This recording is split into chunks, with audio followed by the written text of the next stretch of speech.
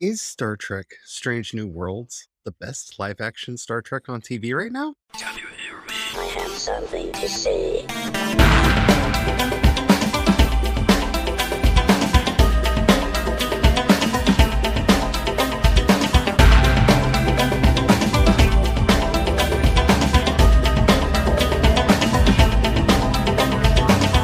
Project Shadow starts now.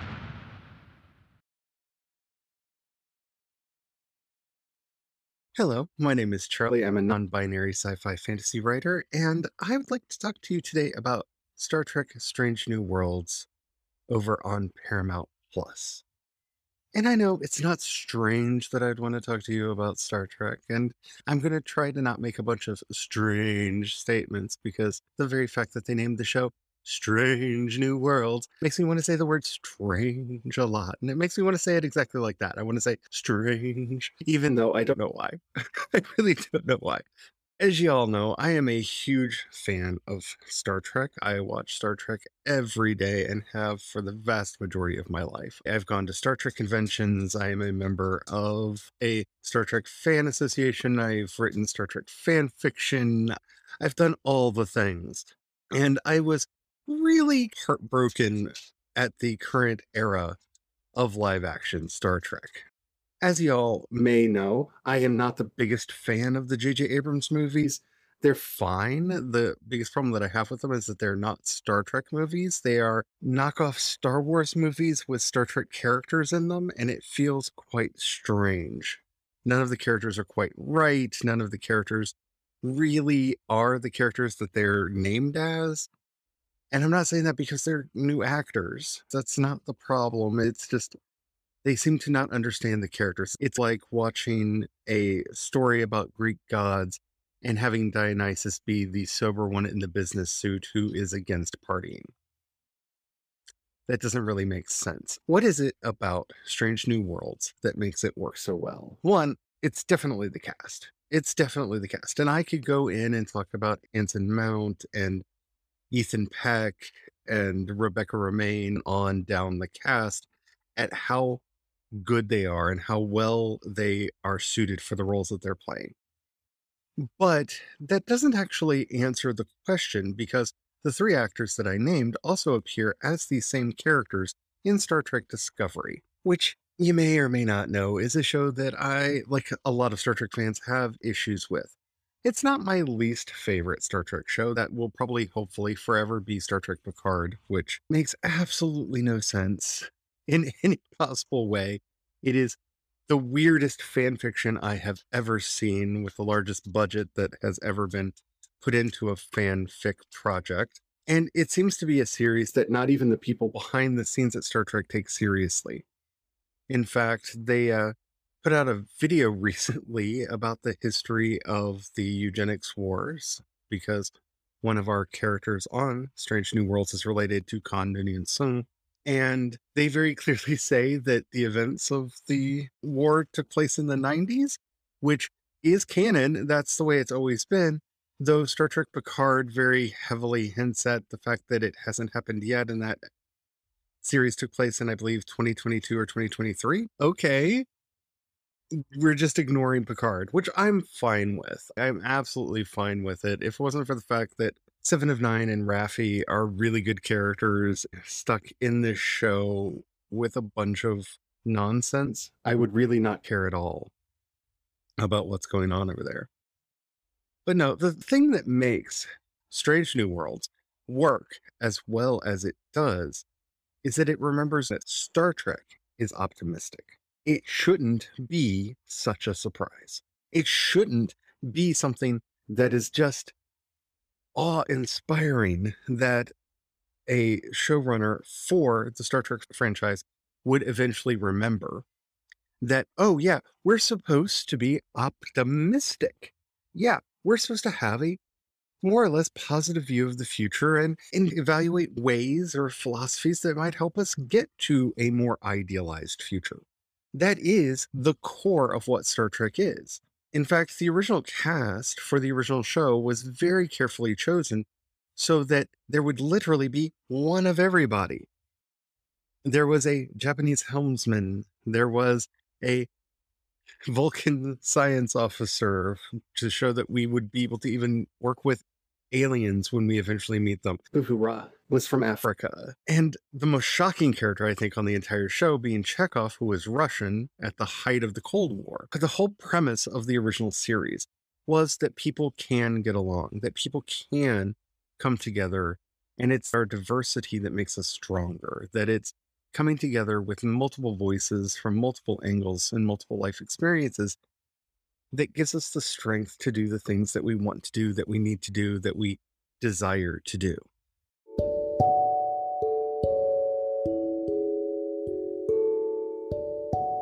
And then we have the J.J. Abrams movies that are they're just action adventure fluff movies. And that's fine. I'm not saying that there's not a place for that in Star Trek. The other thing Star Trek was known as was wagon train in space, which is why I don't complain about them at the volume that I do about Discovery and Picard. But they are missing a lot of the elements that make Star Trek feel like itself. And both Discovery and Picard are just pessimistic views of the future. They are shows that have forgotten how to dream. They're shows that have forgotten how to have hope or inspire hope or be hopeful at all. Their characters, for the most part, are mired in this ennui that just can't be beat. I say that.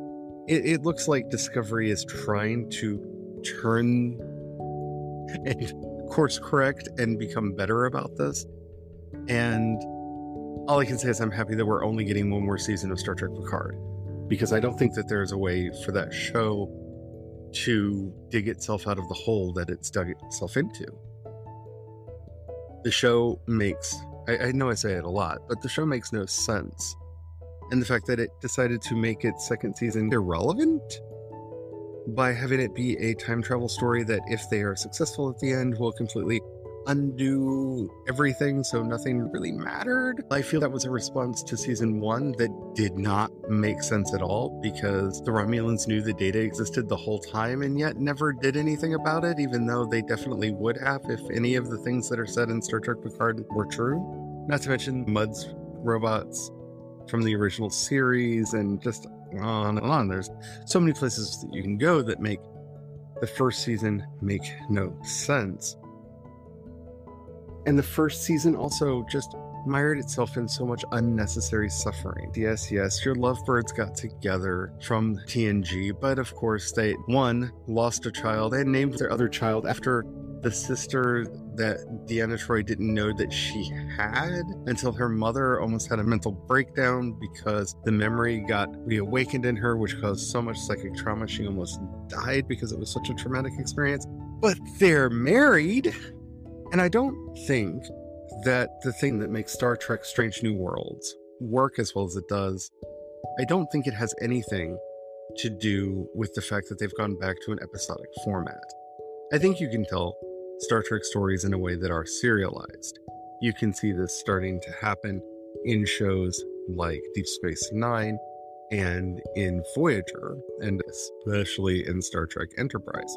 This is a franchise that you can tell these prolonged stories that take place over multi-episode arcs and not just the infamous two-parters. But the topics that have been picked, the way that they've been handled, has in many ways added up to a show that, one, defied my initial expectations of it, and actually does ask those important questions of how can we get along? Should we get along? How do we do this? Is it perfect in its answers? No, it's a fictional TV series made in the 2020s by flawed human beings, and it will never be perfect because that is the nature of all art. But the fact that it is willing to not only engage in the questions that it's asking about political division and bettering the species and all of these things in a way that is honest and feels integral to the story.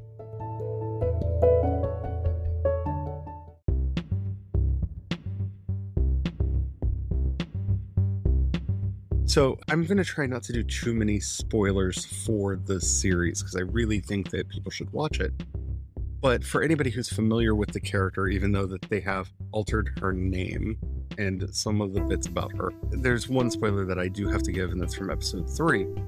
When we learn that Una Chin Riley, played by Rebecca Romijn, is not only Ilarian, which is something that was true in the beta canon. That was something that was already a part of Star Trek lore. They just brought that into canon. But that she was genetically enhanced, and that she was an augment as a result of this. It felt like it made sense with her character. All the way back to the way that she was originally played by Majel Barrett in the original series, through to what we get in this show, it really felt like this is her. You always got a sense with number 1 that she was hiding something, that there was something that she was keeping very close to the vest, that there was something that she just wasn't saying out loud, and that there was so much more to her than what appeared at face value. And learning this about her, and not only how she felt shame about it, how she has covered it up so that she could be a part of Starfleet. Well, yes, it made me think about Bashir from Deep Space Nine, which is my favorite of the Star Trek series, but it made you understand her in a way that made her work better. It came out of her character that, isn't it amazing that the genetic augmentation that she has allows her to save the crew? That it allows her to be of service to others. And that is more than anything else the way I think about number 1's character. She was always there. She was always supportive. She was always the one who was the first to help. Who was also very logical. In fact, in the original pilot, I would dare say she was more logical than Spock was. And it's interesting seeing them play around with this, both in the short trek that they did with her and Ethan Peck's Spock, and kind of a little bit on the show. But it makes sense for her character. It's not a random thing that is added to her. Why is she always so reserved? Why is she always so careful about how she comports herself? In the original pilot, this was more than likely the case because she was a woman, and in the 1960s, selling the idea of a woman being in a position of power like that was not an easy thing to do. In fact, it was a literally impossible thing to do because she was one of the elements that they had to change when they went to the second pilot for the series, because the network did not believe that anyone would buy a woman in a position of power like that. So having her have this kind of defensive edge makes sense, especially in the setting that the show was originally made in. It doesn't so much today, where we are used to the concept of things like female CEOs and people in leadership. We have seen female prime ministers around the world. So the idea of a woman in a position of power does not strike us as odd in the way that at least television executives in the 1960s felt that it would. So by giving that portrayal that was so wonderfully done by Majel Barrett a new meaning and a new purpose, it helps us to understand her in a new way. Also, I do love the homage to Majel that we get both of her characters appearing in this series, and I also love the new Christine Chapel, and I'm hoping to see a lot more of her as well. But that's a side note that I couldn't help but throw in just a little bit about.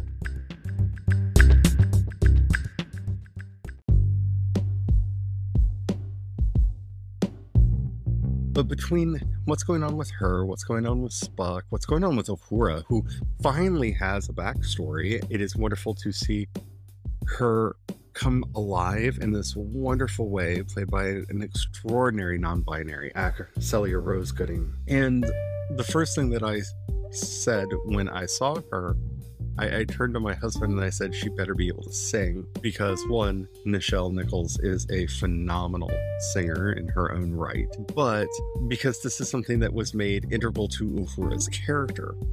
So I love that in her spotlight episode that we get this season, she communicates with an alien species with song. And that's beautiful. Again, born out of her character and giving her more backstory and more of an understanding of who she is. It fleshes her out more as a living, breathing human character. We get to learn about her family and where she came from and how she ended up in Starfleet and how they mirrored Nichelle Nichols' own concerns about being on Star Trek into the character of Uhura, who doesn't know if she's there for the right reasons or if maybe somebody who wants it more should be there in her place. That is a beautiful homage to the actor, to the character that gets added into the show and brings it to life in a way that just warms my heart and makes me feel so happy that this show exists. The thing that surprises me most about Strange New Worlds is that it talks about the thing that they're not supposed to talk about, and I don't know any other way to put it than that. In a way to deal with people who had issues with Star Trek Discovery, there is this odd dramatic sequence at the end of, I think it was season 3. I want to say season 3, maybe it's season 2. I get lost on the season numbers for that show because I don't rewatch it all that much. Where we see all of our characters that would end up being in Star Trek Strange New Worlds raising their hand and swearing on the Federation that they will never ever speak of any of the things that happened in Star Trek Discovery ever again. That it is super secret and locked away and no one's ever going to talk about it again. We're never going to talk about it again. No, we're not going to talk about it again until, of course, the new season starts. And hi, here we are. We're going to talk about it because how do you not bring up the fact that Christopher Pike saw how he's going to die? And of course, yeah, they're going to break the order and tell people that weren't there, that didn't have any knowledge of the events, about the events, because, oh, wouldn't they have ramifications on the galaxy and have caused a big problem? I don't know how much they intended that to be an apology for the earlier seasons of Star Trek Discovery. It did very much read as an apology for Discovery, but it was handled well. And I'm hoping that they get past it soon. Not because I don't think that it's an interesting thing for Christopher Pike to be dealing with. It's just I don't want that to be the only thing we learn about his character, is that he knows how he's going to die and he is trying to learn how to cope with that. It's a one note that they've given him, and I'm hoping that he gets to do more and be more than just that. But only time will tell. And also, I'm not really going to address all of the bigotry that has been exposed in the fandom over a character that only ever existed in the animated series being changed from a white man to a black man. Because, one, these are the same people that complained about them having a holodeck on Discovery, even though they had holodecks on the Enterprise in the animated series. I don't know what to do with y'all. You can't argue for the canonicity of the animated series for one thing and not for the other. And I think that the animated series is like Legends for Star Wars. If there's something in there they want to pull out and bring forward, they're going to do it in some way. But it doesn't mean that it's going to happen exactly the way that it happened on the animated series, or that things are going to be exactly the way that they were on the animated series. So, there's that. It just goes to show, if that is your problem with this series, that they turned a character that you probably didn't know about till somebody Googled it and showed you a picture of him from the animated series, from a white character to a black character, even though, let's face it, very few people have ever even seen the animated series. It's like being mad that there are black dwarves in the upcoming Lord of the Rings TV series that Amazon's doing. That's a you problem. That's you telling on you and you having a problem that you need to work on, not so much a problem with this show. So, shame on you. Star Trek has always been about infinite diversity and infinite combination, and if you can't accept other shades of human on the show, how can you even cope with the fact that Mr. Spock exists? Anyway.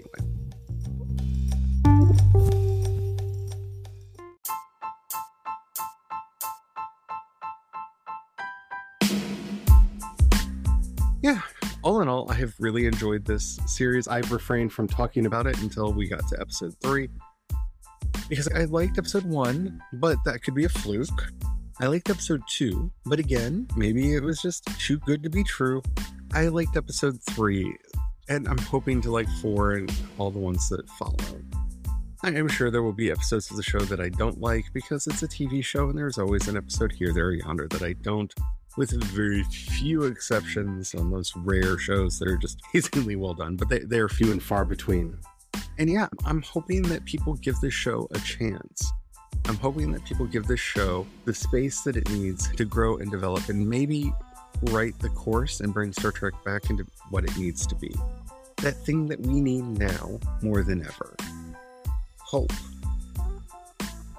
See, this is what I complained about most in my review of the Dune movie that came out. That book is about politics and how people exploit others and abuse the environment and cause all manner of catastrophe for others out of their own greed. And to completely strip that out of the book to make the movie in this time, where this could be a very important story where we talk about climate change and what's going on with the world and imperialism and propaganda. If we just strip all that out, it makes the story empty and without meaning. And Star Trek Without Hope is just another adventure story. Because Star Trek is more than just hope punk. It's not just here's a bad scenario and how we are going to struggle to triumph over it. Star Trek is hope of we can get over our issues. We can get to the other side. That no problem is truly intractable. That there is a solution out there if we come together and work hard to find it and bring it into the world. That's what Star Trek has always been and what it needs to be. Even when it's silly and they're going back in time to save the whales, it's still fun, entertaining, but more importantly, hopeful. Thank you so much for listening. I hope you enjoyed this. I hope you enjoy Star Trek Strange New Worlds. It's a great show over on Paramount Plus. If you are a Star Trek fan at all, I highly recommend that you check it out. If you're a space opera fan, I really think that they're doing the genre proud. I've rather enjoyed what they're doing. The one critique that I do have of the show, which I probably should have mentioned earlier, its pacing is a little off. It feels a little rushed at times because there's a lot of story that they're trying to put into each episode, but I'm liking the pacing. All right. We've got some things in the works that I don't really want to be talking about right now, so I'm not going to do that. Do make sure that you like and subscribe if you did and want to get more from me about fiction, whether it's my fiction or fictional worlds created by others. There's so much I want to talk about that I can't right now. Check out my new single, Don't Want, which is available by Project Shadow wherever you listen to your music. I really like it. I think it's a fun song for summer.